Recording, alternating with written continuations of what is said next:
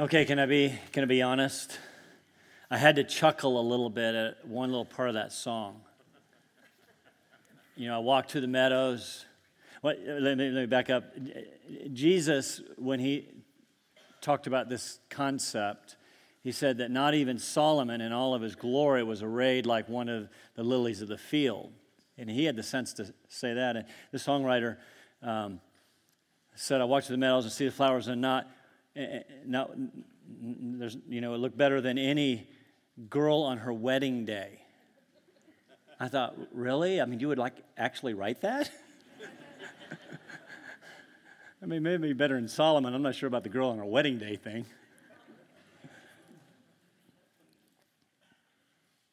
Last week, we began our time in the Scripture reviewing the job description of pastors or elders in the church.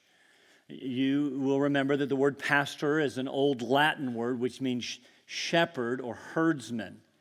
And that's actually a great word to describe the responsibilities of a pastor because he serves as a shepherd. In fact, the Greek word poimen is almost always translated shepherd in the New Testament, and when used of church leaders, it refers to an elder shepherding or pastoring the flock that we call the church. We looked at three very important passages of Scripture in Ephesians 4, Acts 20, and 1 Peter 5, where we learned that the role of the pastor or elder as shepherd includes the following. Includes leading the flock, which means overseeing the spiritual life and health of the church. It includes feeding the flock, and I suggested that is done primarily by teaching the Word of God. It includes equipping the flock. The pastor's job is to equip the saints to do the work of ministry, and it includes protecting the flock. That is to be on our guard against false teaching that always seems to threaten the life of the church. Now, I suggested that last one is primarily what Paul is doing in his letter to the Colossians. He's protecting the flock from false teachers who were infiltrating the church at Colossae. Now, as I thought about that list, reflected on it this week, I realized that I left off a very important responsibility of elders and pastors as shepherds. You see, as a shepherd cares for the flock, he has the opportunity to provide care for sick and wounded sheep, to pour on the oil and to bind up the wounds. And wouldn't you know it, God gives pastors, elders, as shepherds, that same responsibility in James chapter 5. It's right near the end of your New Testament. You go ahead and turn there, because I'm going to do something today I don't normally do, and that is to take a break from our verse-by-verse study to look at this passage in James. And I'm going to do that for the following 4 reasons. First, as I mentioned, it is on the pastor's job description to do what we're going to talk about. Second, last week I identified what I see as some unbiblical excesses and unbiblical ministry practices in the church today. Even names some people by name. Unfortunately, many of those teachers and groups focus on healing. It's the platform for their ministries. And you may have left here with the impression that I don't believe in healing. I want you to know that's not true. I do believe in healing. I just struggle with some of the excesses and trappings, indeed the unbiblical teachings that come from some of those groups. So thirdly, I want us to look at James 5 and hopefully provide some biblical exposition, fair and balanced reporting on this topic of healing. That was a little joke. A little on healing in the church. Which leads to my last purpose. We've not had a special prayer time with our elders for a little while now, our shepherds, and I want to provide an opportunity to pray for your specific needs this morning. So, you can be thinking about that because we want to pray for you, whether your need is found in spiritual, moral, or physical sickness or weakness today. We're going to talk about that. So now, let me share with you briefly about this letter that we call James. You might be interested to know it's the first letter written in the New Testament. The author is James, not of James and John fame, but the half-brother of Jesus, and he is also the pastor or the shepherd of the church in Jerusalem. At this time, his flock has been scattered because of persecution, likely following the stoning of Stephen in Acts chapter 7. So he writes at the beginning of this letter, James, a bondslave of God and of the Lord Jesus Christ, to the 12 tribes, believers, who are dispersed, that is, scattered abroad, greetings. And then the very first thing that he says is this, very interesting. Consider it all joy, my brothers, sisters, when you encounter various trials, challenges, knowing that the testing of your faith produces endurance.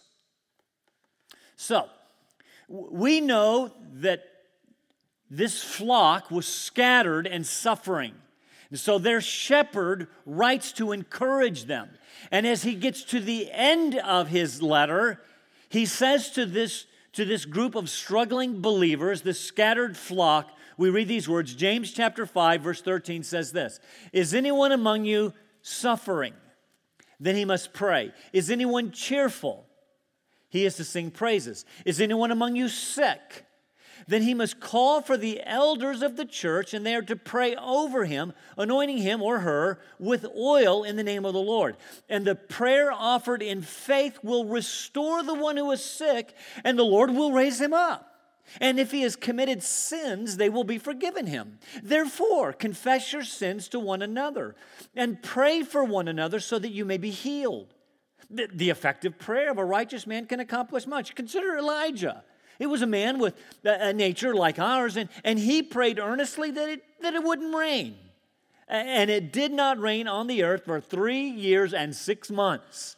And then he prayed again, and the sky poured rain, and the earth produced its fruit. So there you have it. This is another important responsibility of elders, to pour on oil, to bind up wounds, to pray for sick people in the church. And we read amazingly that when elders pray, the one who is sick will be restored.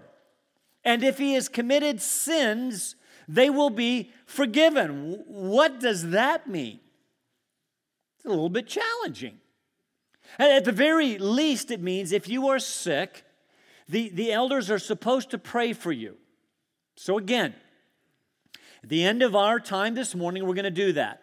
I'm going to call the elders, their wives who are here to be to the front, and I'm going to invite you to come and to give us the privilege of shepherding you by praying for you. But first, let's take a few minutes in the text.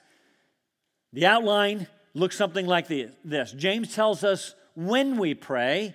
He tells us how and what we pray. And then he gives us this amazing example of this effective, I'll even call it miraculous prayer. We begin with when we pray, or under what circumstances we pray. And James lists 3 times or 3 circumstances. When you're suffering, when you're not. He says when you're cheerful. And then third, when you're sick. Let's look at each one of those. Notice first he says, is anyone among you suffering? Now remember, he's writing to oppressed, persecuted, scattered, suffering believers, those who have had to leave their homes. They're in the midst of severe trial. Is anyone among you suffering? Duh, James. So what does he say the believer should do if he finds himself or herself in trouble or suffering? Well, do what we do. He should try and fix it on his own, and when he has exhausted all possible resources and come to the very end of his rope, then he should pray. When all else fails, pray. Not exactly. He says your first action, not your last, your first should be prayer. Which begs the question, how often do you find yourself in the midst of a difficult situation, you try to take care of it yourself, and then when all else fails, you think, well, maybe I should pray. How much better to pray first? That doesn't mean that we pray and do nothing, but it does mean that whatever we do, we should pray first. So, we are to pray when we're suffering, whether that is actual or potential trouble.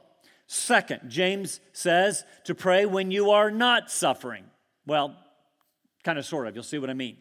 He says, is anyone cheerful? He is to sing praises. Now, a couple of questions. Now, when you praise, who is it that you praise? It's not a trick question. God. So in our times of joy or cheerfulness, we are to sing praises to God. Because how easy it is to go to God seeking help in difficult times, and how equally easy it is to forget to praise Him in the good times, when things are going well, like we've had something to do with it.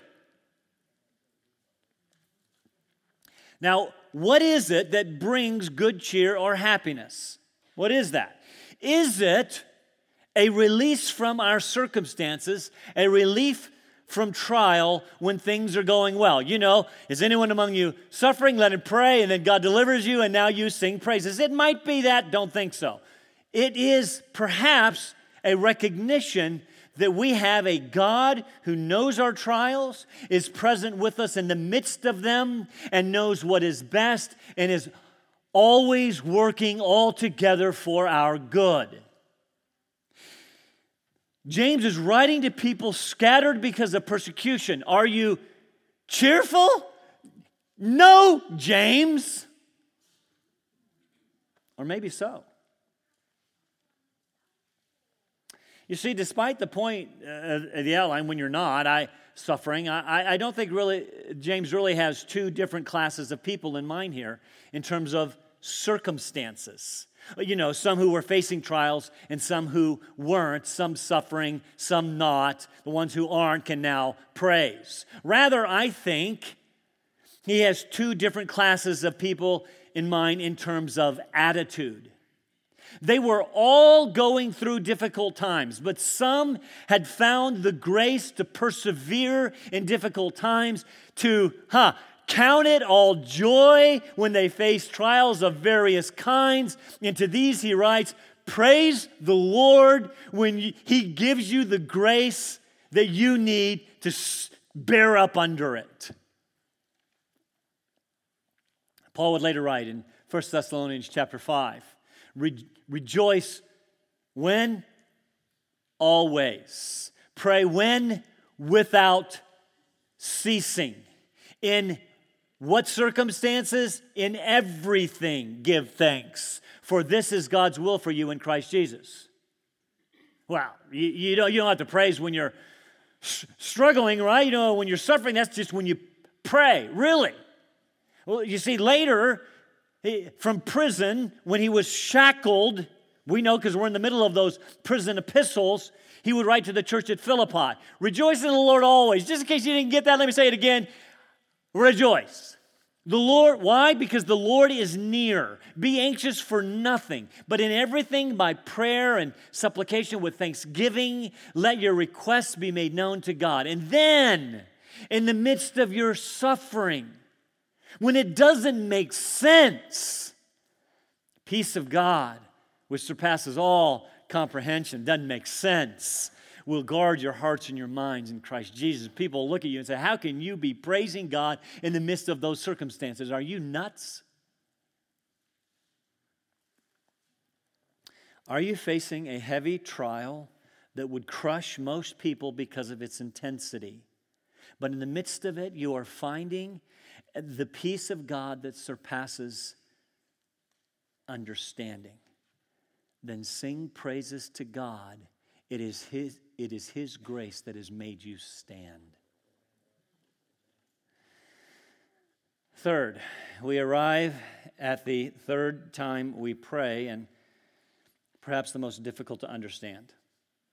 First, we pray when we are suffering. Second, we praise God if we're able to be cheerful in the midst of suffering. Third, what about when we're sick? He tells us what to do. Read it earlier.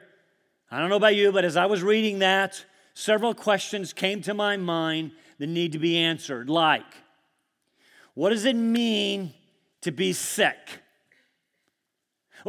Why call the elders of the church? Well, what is this prayer offered in faith?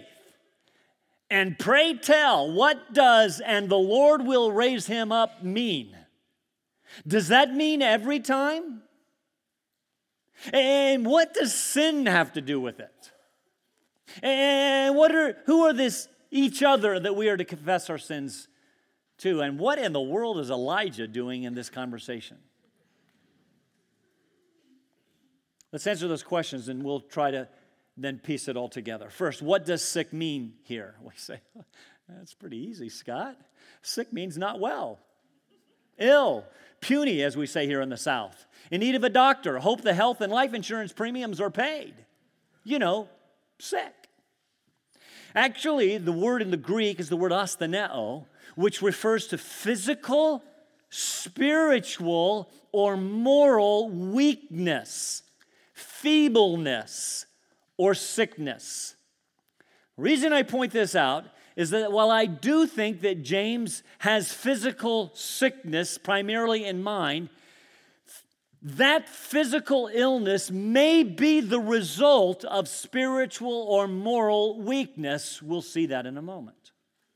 So, later, when we ask you to come and to be prayed for by the elders, it may be that you are facing some spiritual or moral or relational or physical weakness for which we can pray.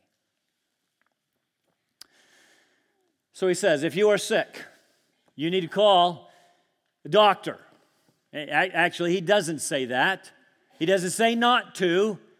But in the calls that you make, 911, doctor, mom, dad, usually in that order, those calls should also include the elders. Let me be clear before I go any further. Some believe this passage, others like it on healing, teach that we should never call a doctor and that we should never take medication. I personally don't believe that. Paul tells Timothy, for example, take a little wine for your stomach's sake. So it seems to include the medicinal value for Timothy's stomach ailment, for whatever it was. Kind of interesting.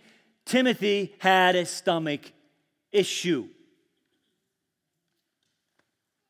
Paul also conveniently traveled with a doctor. His name was Luke. There's nothing wrong with doctors. I even kind of like them, most of them. Go to them. Nothing wrong with medications. If they are prescribed, you should take them. But in those calls, don't forget the shepherds.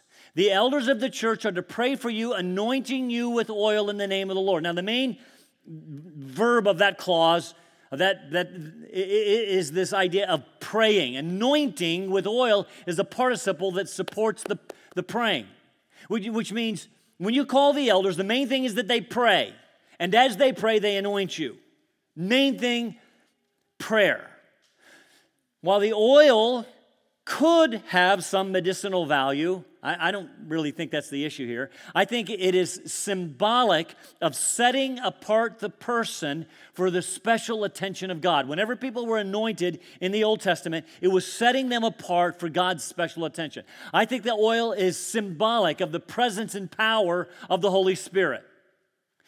And we see the elders are to pray in the name of the Lord. That is, when we pray in Jesus' name, that means we pray for His will to be done and by His authority. It's all very interesting. If you are suffering or cheerful, you were to do the praying or the singing. Here, if you are sick, feeble, weak, the elders do the praying, because it's the responsibility of pastors or shepherds. It's on their job description. I don't think that means they pray and you don't, but rather they pray in addition to your prayers. And I think it's because, one reason is because there's some other underlying issues that may need to be dealt with here. We're going to look at that in a minute. The elders are those leaders in the church who are charged with the responsibility of shepherding the flock. And part of shepherding, caring for sheep, is to bind up wounds. And the way that can be done most effectively is for these under-shepherds to take your needs to the chief shepherd, who is the one who affords the healing anyway. Notice when they pray, the prayer is offered in faith. What? Okay, what does that mean? Is James setting up some special category of prayer? You know, there's one category where you pray in faith and the other category where it's not in faith. One that says, you know, when you pray this prayer, if you really believe it, it will come true. But if you really believe it, but don't believe it, then it won't come true. I don't think that's what he's doing. Back in chapter 1, verse 6, James says, when we ask, we must believe and not doubt. I believe this prayer offered in faith is a prayer prayed believing unwaveringly that God has the ability to answer the prayer. It is a prayer of faith, of trust, without doubting God's ability. I will go further. It is faithfully trusting God to do as He knows best and believing that He will indeed do so. And that prayer is the one that will make the sick person well. It is not the elders that make the person well. It is not the medicinal value of the oil that makes the person well. It is the prayer offered in faith, meaning it is God who effects the cure. It is the Lord who will raise him or her up. Now here's the question of the morning that you've all been waiting for me to get to. Every time? It's a question everybody who has ever been sick or had someone they love who has been sick wants answered. Every time? Is it God's will to heal every person every time? You are on the edges of your seat waiting for me to... Does anybody want to take over right now? Let me ask you this question. Has that been your experience? Now, I know that we do not build our understanding of the Scripture on our experience. Simple question, has that been your experience? And I think we would all have to say, no. Then, one of three things, as I understand it, one of three things is happening. Either we did not do our job right. We did not pray in faith, or we didn't believe enough, or didn't say the right words, or we had some sin in our lives. Or the second possibility is God didn't do His job. He was asleep. He didn't hear us. Or thirdly, it is not always His will to heal. There's obviously much discussion, and frankly, there's a lot of disagreement on this issue, even in this room. Those on one side of the debate say, if you pray and are not healed, then there is something wrong with your prayer or your faith, or perhaps there is some unconfessed sin in your life. And if you will just get your part right, God will do His part. Those on the other side say, no, we know from experience and some scriptural examples that God does not always heal. In fact, those on the other side of the debate go further. They say, if you say Jesus came to conquer sin and all that sin brought in with it, namely sickness and death, why is it post-cross that Christians even get sick? Why is it post-cross that Christians even die? If Jesus came to destroy the works of the devil, and He did, why will everyone in this room, barring the return of Christ, why will you die? I'm not going to get into the argument today. I'm not prepared, frankly, to do so. I do know this. Regardless of what some in the faith healing groups say, listen very carefully. There are times in the Bible God does make people sick. If you've heard God never makes people sick, they didn't or you didn't, somebody has not read the Bible. It is also clear that some people are healed with lots of faith, little faith, or no faith. It is also clear that some people in the Bible are sick because of sin, and others are sick not because of sin, but so that God's grace would be demonstrated. It's all over the planet. Again, I'm not going to delve into the discussion today. Maybe someday, soon, I will do a study of healing in the Bible and present some wonderful exposition and series and answer all your questions. But I will weigh in just a bit from this text. We are to pray in the name of the Lord, which means according to His will. And it does seem His will at times that people be sick. And we also know He always does what is right and best for His children. And we are told in this passage to pray for healing in faith, believing that God can and will heal. So we will do that. We're going to do what we're supposed to do and leave the results to God. So that answers what sick means. It answers maybe why the elders pray and what the prayer of faith is or isn't. But what does sin have to do with the discussion? Why does James go on to say, if he has sinned, he will be forgiven? And why does he encourage us to confess our sins to one another? And who is this one another? I mean, I'm really kind of tracking with this teaching on healing, but now you got to go and meddle in my sin. I think we need to recognize first that sin can be the cause of specific sickness. What I mean is we all understand that sin is the cause of all sickness. But it is also true that specific sin can be the cause of specific illness. In 1 Corinthians 11, you see that some in the church at Corinth had eaten the Lord's Supper in an unworthy manner. They were guilty of sinning, and they had become weak or sick. Some had even died. So, sickness, even death, were the result of a specific sin. But that is not to say that every time someone is sick, it is because of sin, a specific sin. In fact, I'm going to suggest sometimes people in the Bible are sick for the opposite reason. They are facing physical challenges because of their close walk with Christ.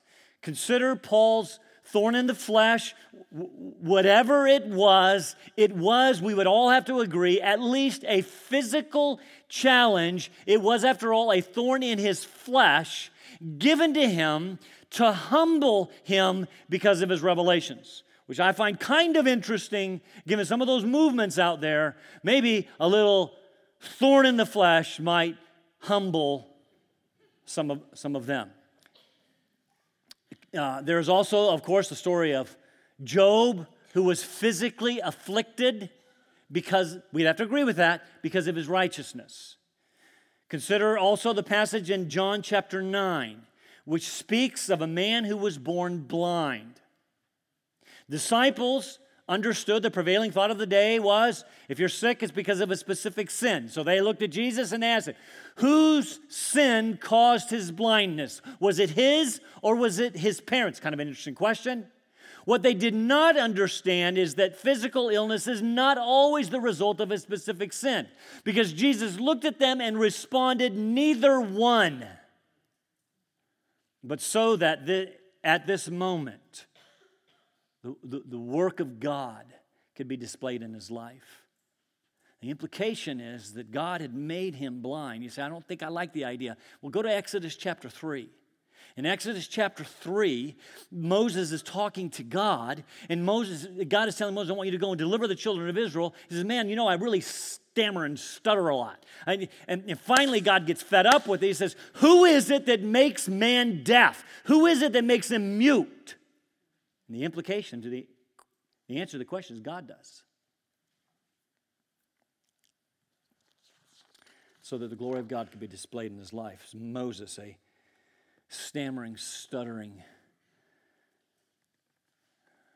man, not unlike me, could be used by God.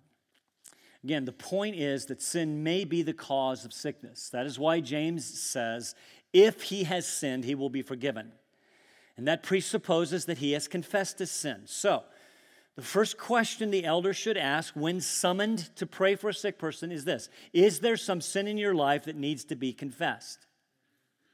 I would also say this: since weakness that you experience in verse 13 could be moral or spiritual weakness, not just physical, you could call the elders to pray for you for spiritual and moral strength. If you are struggling with some sin in your life, we want to pray for you. And we also want to hold you accountable, not in a condemning way, but in a shepherding, caring, gentle way to see you restored. I want you to think of the shepherd. The shepherd's got out in the field, out in the pasture. He's taking care of his sheep, and one of them, as they are prone to do, they wander off, they get in thorns, and they get all cut up, or they fall off the edge of a cliff, and they get a broken leg, and the shepherd goes out looking for them and finds them. What does he do? You stupid little moron! What are you doing wandering away from the... No, he doesn't do that. Picks him up gently. He binds his wounds. And then he says, now, don't wander off anymore. James concludes this point by saying, therefore, since prayer and confession can result in healing, confess your sins to one another and pray for one another. And I'm going to suggest that confession of sin to one another certainly includes the people that you've sinned against. That's who we confess to. But also in the context, it's to confess to the elders who are not perfect. It just simply means these are righteous men. All that means they're not perfect. It simply means that these are men who have sins confessed and forgiven. That's all. Very quickly then, we are given the story of Elijah. Very interesting, as an example of a faith-filled, miraculous prayer in verses 17 and 18. By nature of his relationship with the Lord, even though he's just a man like you and me, he was able to effectively and powerfully pray that it would not rain, and it did not for 3.5 years. Wow. Think about that. What does this mean? That by praying, Elijah moved the hand of God? Yes. God used Elijah to accomplish his purposes and bring discipline on his disobedient children, but Elijah prayed and it did not. And then miraculously for 3.5 years, and Elijah prayed and it did. This tells me that God will work the miraculous in the lives of his people, even in the healing of one beyond the help of medical science, to answer prayer offered in faith according to his will. I believe that. So, the point of the message this morning is this. You can't pray too much, and you can't get too much prayer. Are you suffering this morning? Then pray. Stop trying to resolve your problems on your own. You have a God who loves you and wants to be intimately involved in your life. Are you cheerful this morning? Praise the Lord. It is his grace in your life that gives you a joy that the world cannot touch and the world cannot take. And then last, are you sick this morning with either a spiritual or a physical or a moral weakness? Then pray and allow the elders to shepherd you and to pray for you. I'm going to ask you to stand to your feet. As you're standing, I'm going to ask the elders, if their wives are with them, maybe serving or whatever, to go ahead and come and make their way to the front. I've asked Michael to join us as well, and Laura is a college director.